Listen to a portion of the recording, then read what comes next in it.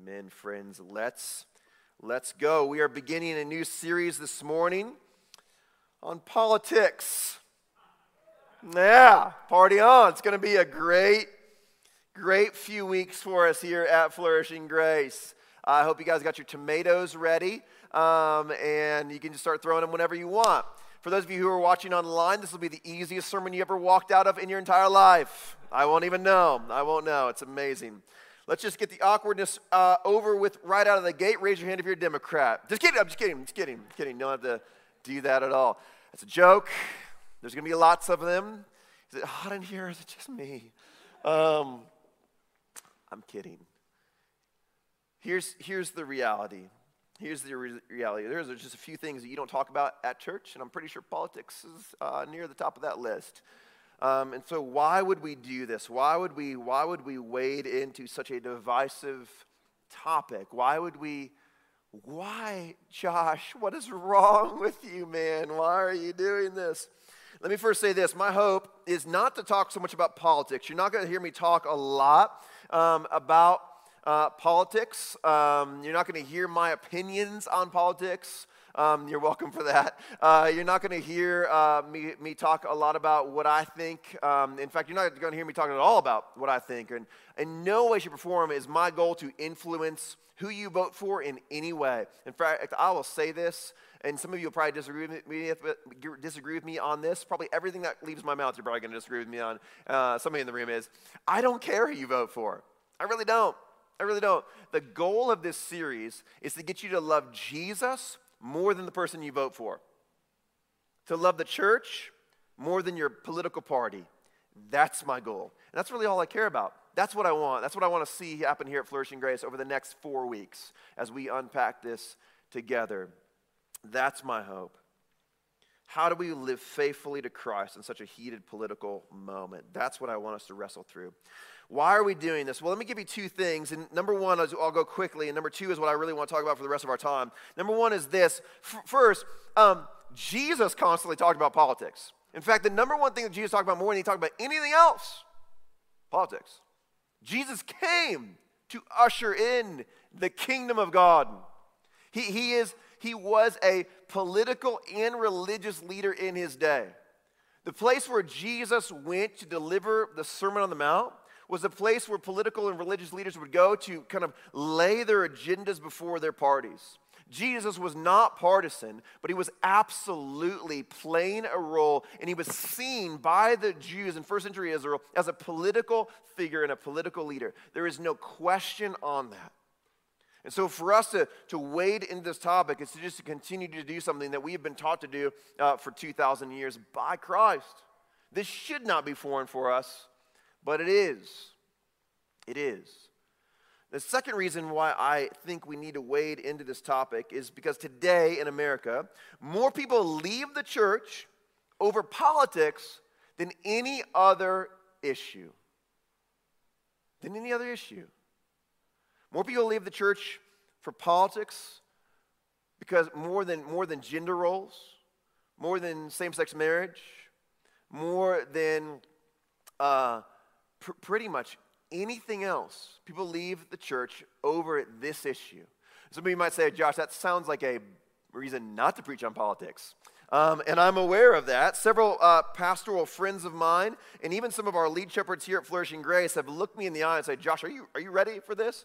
Not like, is your sermon done? But like, are you ready? Like, are you ready for what's going to happen when you do this? Like, are you ready for people to walk out? Are you ready for people to leave Flourishing Grace and never come back? Are you ready for your friends to turn on you and to be angry with you because you can't win?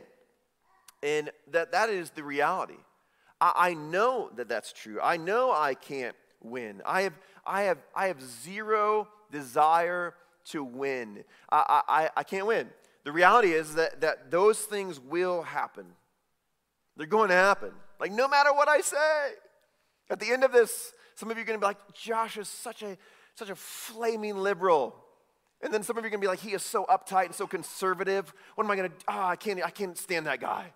I can't win, but I don't care. I really don't care. I'm like Ricky Gervais at the Oscars. I don't care. It's 2020. What else are you going to do? What are you going to take from me? I don't care. Listen, all I want is for you to love Jesus more.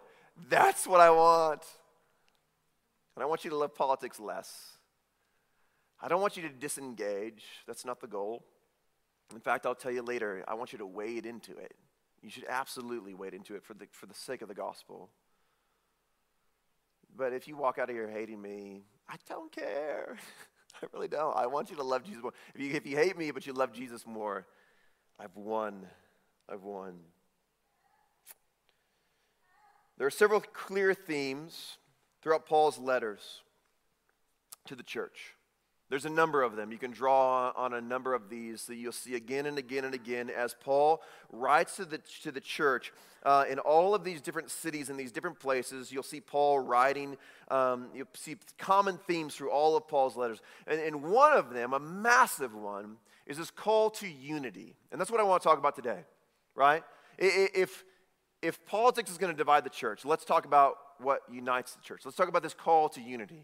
And in every single letter of Paul that Paul writes to the church, every single one, he calls the church to unity. There's a call on your life and mine. If you call yourself a follower of Jesus, and I know not everybody in the room is, I know not everybody watching online is, but if you would say, man, I'm a follower of Jesus, I have surrendered my life totally, completely, fully to Jesus, one of the absolute biblical calls in your life is a call to unity.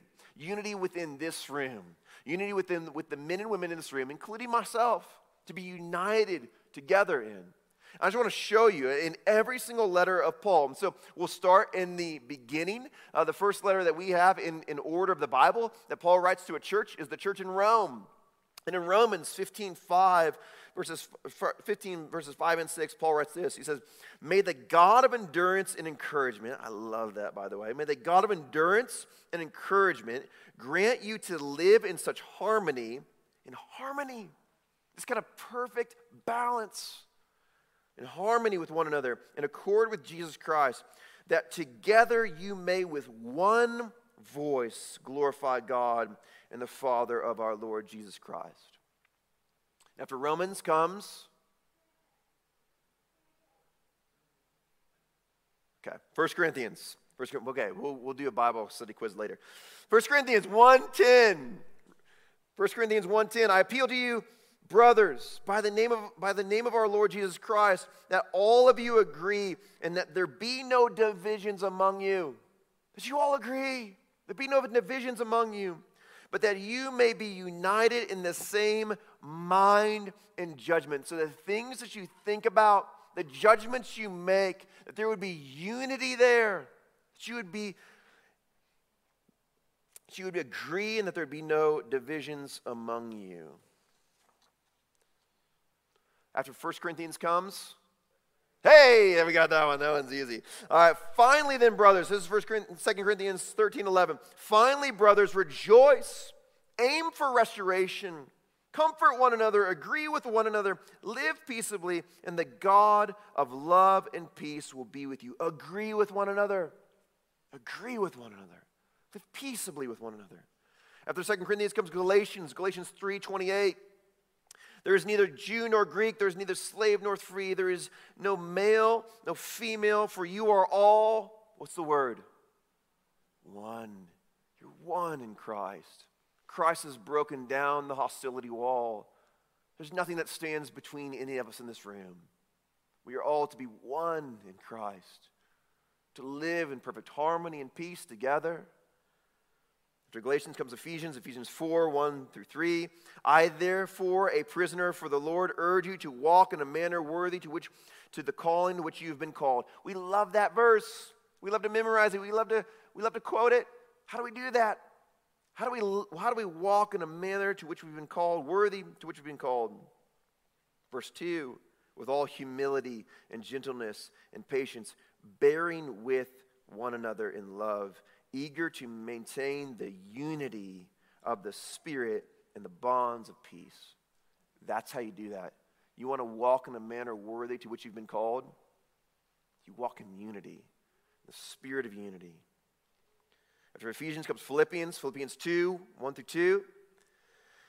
So, if there's any encouragement in Christ, any comfort from love, any participation in the Spirit, any affection and sympathy, complete my joy by being of the same mind, having the same love, being in full accord and of one mind. Unity, full accord, harmony, one mind. After Philippians comes Colossians 3, 14 through 15. Some of you had the 14 read at your wedding. It reads this way. We all know it. And above all these, put on love, which binds everything together in perfect harmony. What's the goal? Is the goal love? No. Love is the means to the ends. The ends is perfect harmony. And let the peace of Christ rule in your hearts, to which indeed you are called in one body, and be thankful. We could be here all day. We could be here all day. In every letter that Paul writes to the church, he calls the church to live in unity, harmony, oneness, to live peaceably, to agree, to have one mind, to have the same judgment. This is what Paul has called us to. This is what God has called us to by the power and of the authority of his word, to live peaceably together. Now let me ask you a question. Does this describe the church in America? By the chuckling, I'm going to guess that means no. No, it does not. No, it does not. And so let's begin with some common ground, if we can. Can we agree on this? That the Word of God calls the church to be in unity, to be of one accord, to have the same mind in Christ Jesus. And that we are not doing a good job of this. Can we agree on that? That the church is called to unity by the authority of the Word of God. The church is called to unity. And in America, we're not doing a very good job of that. Let's just begin there. Let's begin there. And this is my call for us today. Unity is what I want to talk to us about. If you're going to talk about unity, you must talk about politics. Politics is the number one thing dividing our nation right now. That is good luck arguing against that. But more importantly, it's the number one thing dividing our church. It is the number one reason people are leaving the church. It's the number one thing dividing the church in America. Politics is fracturing the American church. And I believe that if you could look behind the curtain, if you could get inside of the mind of Satan, you would see a strategy to get more American politics into the church. Satan's goal, no question, no doubt, is to create a division in the church, to break the unity of the church, to get you to not like you, and to get you to not like me, and to get me to not like you, right? And to get you to not like you. That's Satan's goal. If he can fracture the bride of Christ, this thing that is so precious to God, that has been created by the blood of the Lamb, that is his goal. That's what he wants to do. And he knows that if he can get American politics into the church, he wins. He wins. Because American politics fractures the church. And so we have more common ground. We know that God calls us by the authority of his word to unity. We know that the American church is not doing good at this. We know that Satan wants to break us of unity. He wants to create division among us, which means he's winning. He's winning. And if the number one thing that is creating disunity within the church right now is politics, who do you think is behind that? He is. Satan is absolutely behind this. He's absolutely at work in this. And he knows that politics fractures the church. How? How does politics fracture the church? Here's what I want to do for a moment. I want us to kind of peel back the lid and begin to look inside and say, what is actually going on in here? What is actually going on in the church in America, and why are we so divided over this? And everything I'm about to talk about for the next 5-10 minutes comes from a guy named Tim Keller. Tim Keller is a brilliant pastor. He's actually retired from his church. He planted a Redeemer Presbyterian Church in Manhattan. If you don't know Tim Keller, you're missing out. You need to go out and buy some of his books, listen to some of his teachings. Brilliant, brilliant man. Unbelievable theologian. Unbelievable kind of studier of culture. If you can plant a church and have it grow and thrive and become the church in New York City, you know a little bit about culture. So everything I'm about to say comes from Tim. So I don't want anybody to think that I'm smart, because I'm not. I'm an idiot, but I'm smart enough to recognize smart, okay? And here's what Tim says, okay? Within Scripture, there are a number of things that we can look at and we can say, okay, if I'm a follower of Jesus and I've fully surrendered my life to the call of Christ on me, there are many things in Scripture that say, the Scripture says should be true of me. My life should look like this. And if it doesn't, I need to ask myself, am I really a follower of Jesus? What am I loving more than I'm loving Christ, okay? Unity is one of those things. We just covered one of those topics. There are a lot of them. I'm going to give you four. And these come from Tim. They come from the Bible is where they come from, but this is not my original idea. One of these things, clear theme throughout Scripture, that God's heart beats for, and he's called us to be passionate about, is racial injustice. There's no doubt. There is no question. If you read your Bible from Genesis to Revelation, God is passionate about the nations. He is passionate about every tribe and every tongue. He is passionate about every person who has ever been born, of every color skin. He is passionate about racial injustice. The fact that there is racism in the world grieves the heart of God. And if you try to argue against that using the Bible, you will lose all day long. God is passionate about racial injustice. And he has called the church, his bride, his new people, to be passionate about racial injustice too. The things that are near to God's heart should be near to our heart. Number two, God is absolutely passionate about the poor and the marginalized. And the follower of Jesus should be fiercely fighting for the poor and the marginalized. And if you try to argue from the Bible that the follower of Jesus doesn't need to care about the poor and the marginalized, you will lose all day, every day, and twice on Sunday. When you look at the Sermon on the Mount, who is Jesus talking? The kingdom of God exists for the poor and the marginalized. You cannot argue otherwise from the Bible. The church is called to wade into the brokenness of this world, to seek, to feed the poor, to lend a hand to the marginalized, to the outcast, to the immigrants, to those who are broken and beaten. We are to love them, to draw near to them. Our heart should beat for that as a follower of Jesus. Number three, the follower of Jesus should absolutely, fiercely be passionate about the unborn, the sanctity of human life.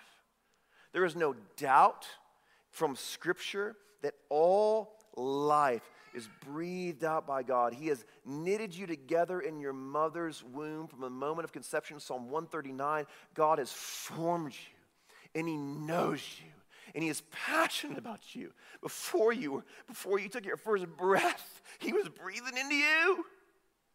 How much should the church care about that? How much should we care about that? There's no question. If you want to argue from Scripture against that, good luck. You will lose. Number four, there is no doubt that the church should be passionate about God's plan and design and covenant of marriage. No question. There's no question. You can't argue it from Scripture. You can argue it all day long. But when it comes to the Christian, I'm not talking about the rest of the world. Hear me. I'm not talking about the rest of the world. When it comes to the Christian, if you say, I'm a follower of Jesus, but I don't care about God's plan for marriage, those two things don't work, okay? So I just give you four things from Scripture that every follower of Jesus should be passionate about. Now, here's the reality. Two of those things sound very liberal. And when I said them, all of the liberal people in the room were like, yes. And all of the conservative people in the room were squirming a little bit. And two of those things sound very conservative. And when I said them, the conservative people in the room were like, yes. And the liberal people in the room were squirming a little bit. A little bit. This is the problem. You see, the reality is that these four things are never combined in any political party, in any social institution. They do not exist except for one place, biblical Christianity. That's it. The only place in our nation where you'll find those four things combined together is biblical Christianity. You will not find them in a political party. You will not find them in a social institution. You won't find them put together. And so there's immense pressure on the church in America to lift up two of those things and remain silent on the other two. And so if you go to a liberal city, I'm from Chicago, you'll find plenty of churches who lift up the first two and never talk about the second two. They might believe them, but they're not going to say anything about it. They will not say anything about those two. And if that pastor does say something about them, he better dust off his resume because he's not going to last long. Now you take that same pastor and you move him to rural Mississippi. He's going to lift up the other two, and he will never mention the other two. He might believe it. He might agree with you. He might shake his head and say, yeah, that's true. That's in the Bible. But he's never going to talk about it. And if he does, he's going to lose his congregation or he's going to lose his job. This is what's going on in America right now. There's an immense pressure to remain silent on two of the four things. And so what we have is this. You have four core doctrines of biblical Christianity, and they cannot equally exist in an American church without ripping it apart. It destroys the unity of the church. So the church can't be united while being faithful to the Bible anywhere in America. Let me just say that again. The church cannot be united while being faithful to the Bible anywhere in America. It does not exist. Now you might say, well, my little church is united. Like we're united, but you're not faithful to the whole Scripture. And you're not united with the church. Because no way are we associating with those crazy liberals down the street. No way are we hanging out at that conservative church down the street. No way. They're crazy. The church is not united. It's not faithful to the Word of God. It's a major problem. And so what have we done? What have we done? We have sacrificed the unity and the doctrines in order to fit in. We've said, forget it. Who cares about unity? Who cares about the Word of God? We need to fit into our culture. Why? Who created this mess? Where does this come from? Obama, of course.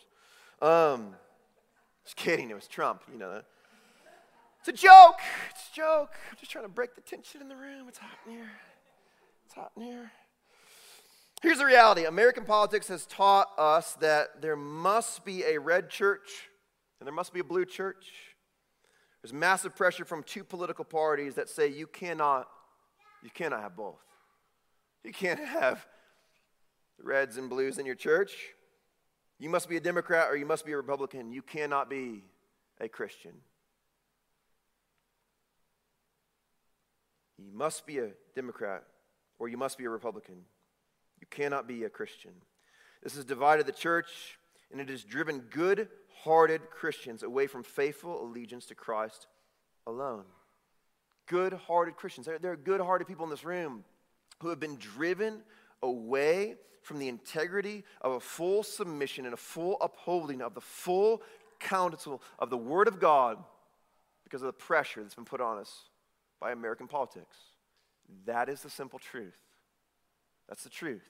And I believe that this is one of the greatest, if not the greatest things facing our nation and our church today. Now, some of you in the room, here's the reality. Let's just pause for a minute. Let's just pause. Given all of that, half of the room says to me right now, in your mind, you say, Josh, okay, I agree with you. I hear what you're saying. I agree that there is an issue of unity in our nation. I agree that Satan is at work in politics. He's trying to bring it into the church.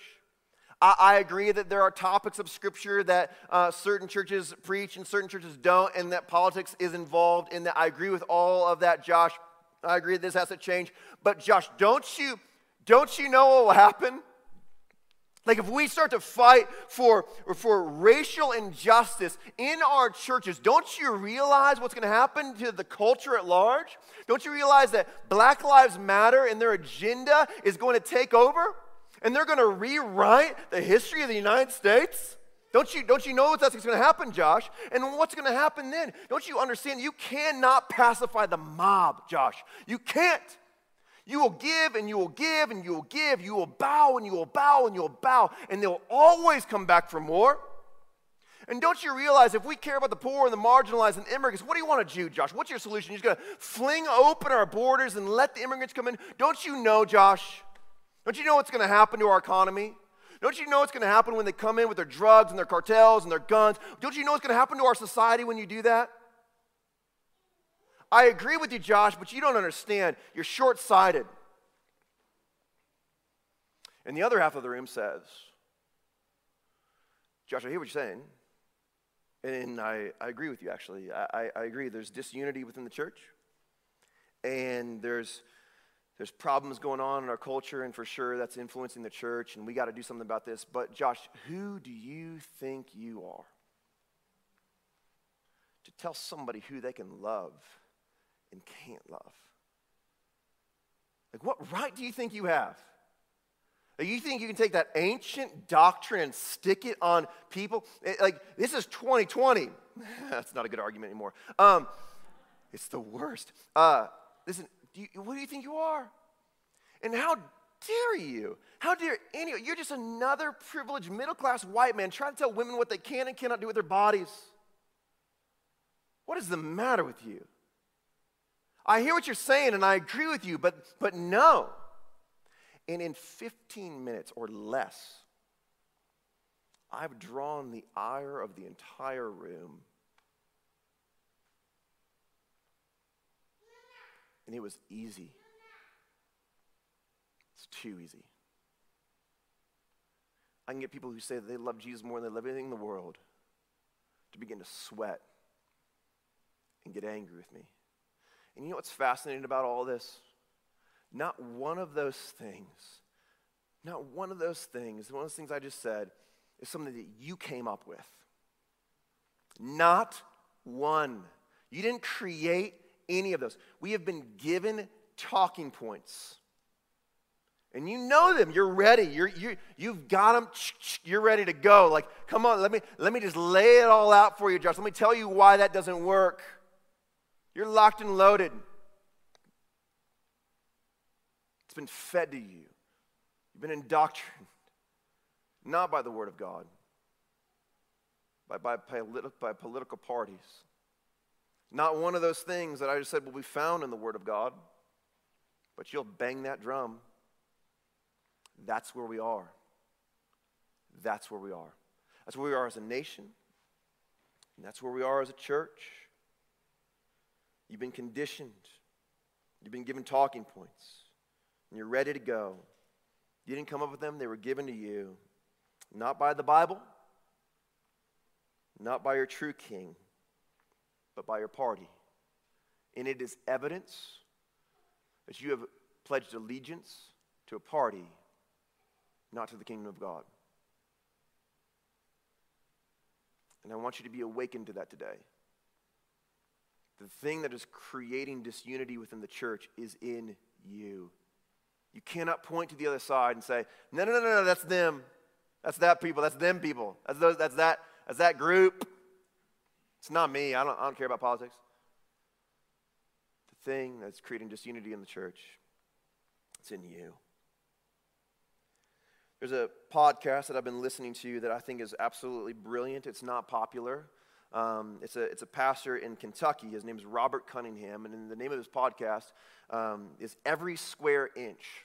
Every Square Inch. In the past 5 episodes, I want to encourage you to actually go and listen to. You can listen to them all if you want. It's brilliant. It's brilliant. I've gotten a lot from it. And one of the things that Robert Cunningham said in his podcast is this. He said, the kingdom of God will draw the ire of both Democrats and Republicans. If we are truly faithful to Jesus, we will become politically homeless in this world and maligned by both the left and the right. When he said that, I thought, golly, that is it. There is no home for us.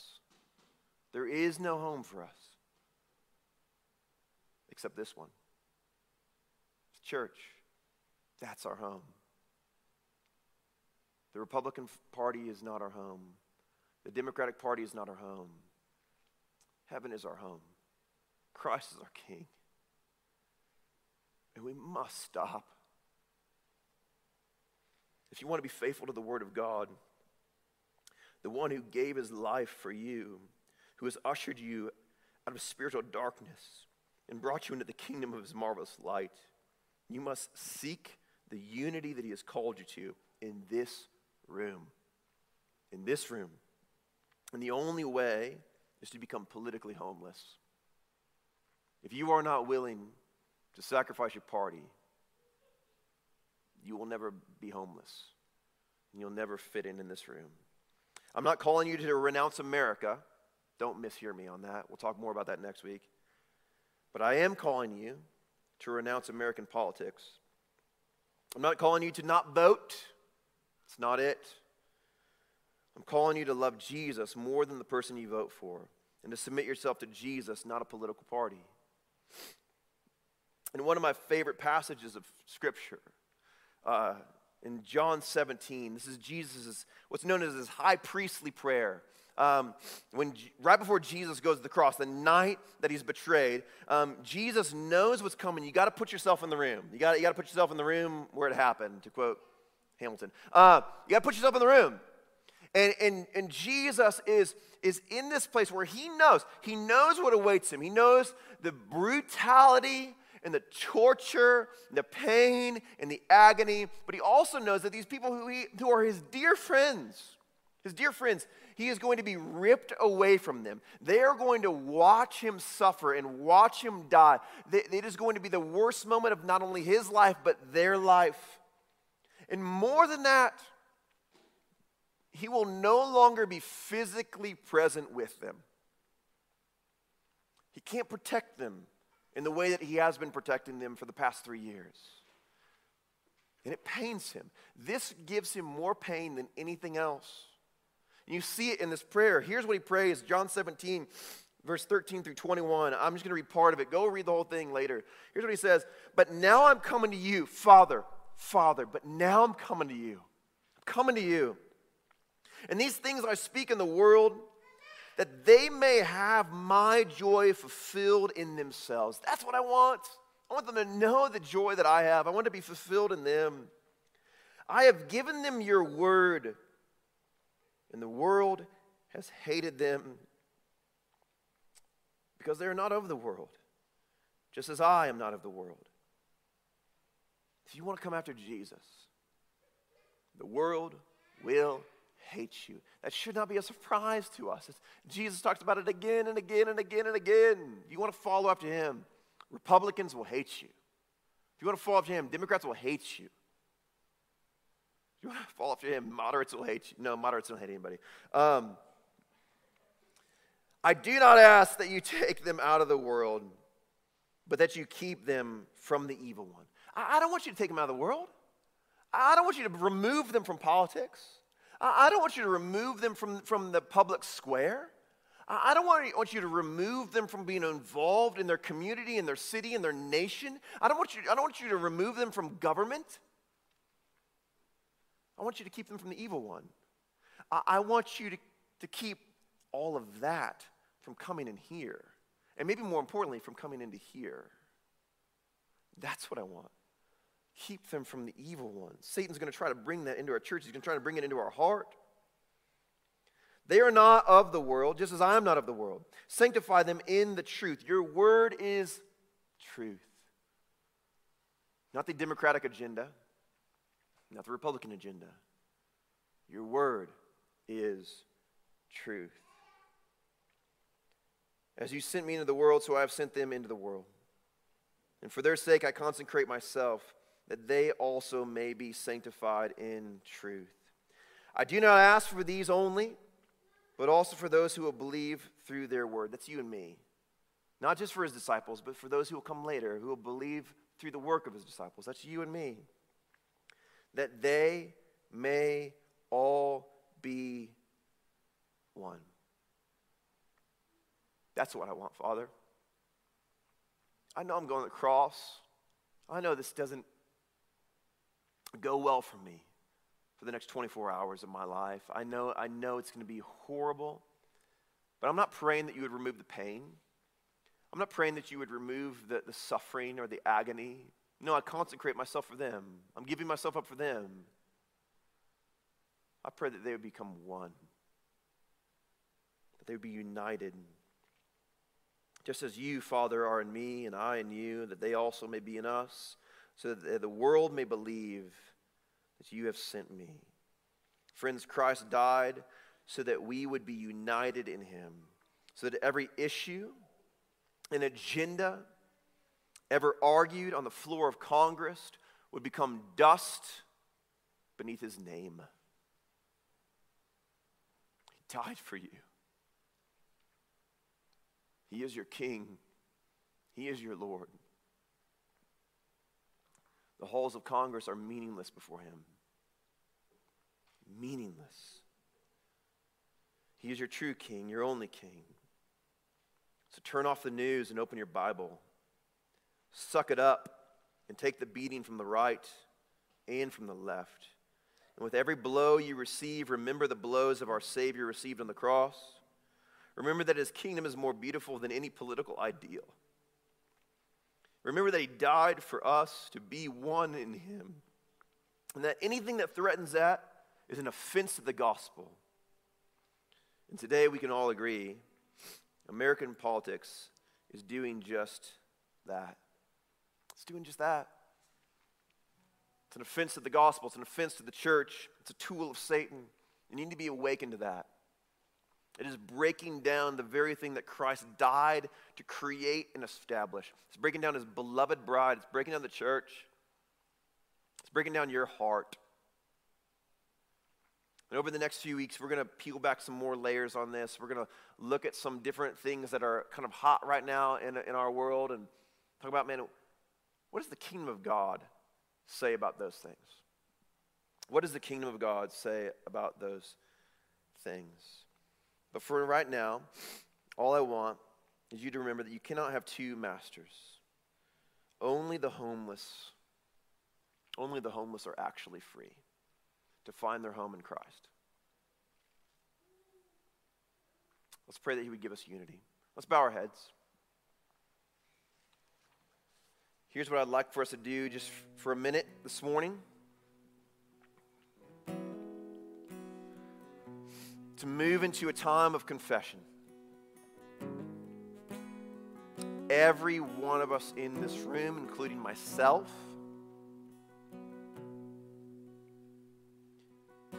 has allowed some political ideals, some political agendas. Maybe for some of you it's a lot. There are some deep, deep hooks in your heart that have been placed there by a political party.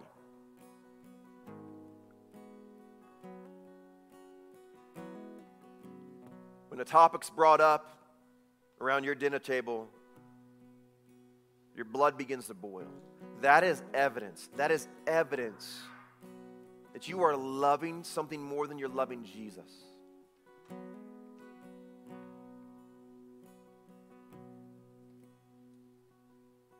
You have friends who are part of a different party. They vote a different way. And you can never agree with them on a single thing. That is evidence that you have failed to uphold the full counsel of the Word of God.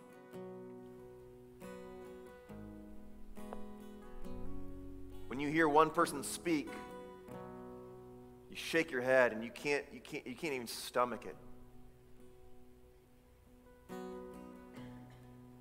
you can't even hold it together.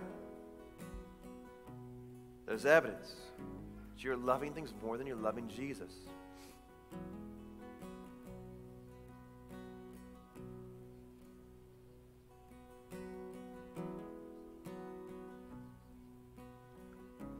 Spirit, I pray that you would rid our lives of these hooks, this sin that is dwelling within us, that we would see it, we would call it out, and that we would kill it. We would turn off the news and turn off social media, and we'd open our Bibles, that we'd submit ourselves fully to your word, completely to your word, that we would be Christians, not Republicans, Christians, not Democrats, followers of Jesus. That would be what marks us and defines us. When people ask me, are you a Republican or a Democrat? I look them in the eye and say, I'm a follower of Jesus. He is my King, my only King, and it always will be for all eternity. I pray these things in your name, in the name of Jesus. Amen.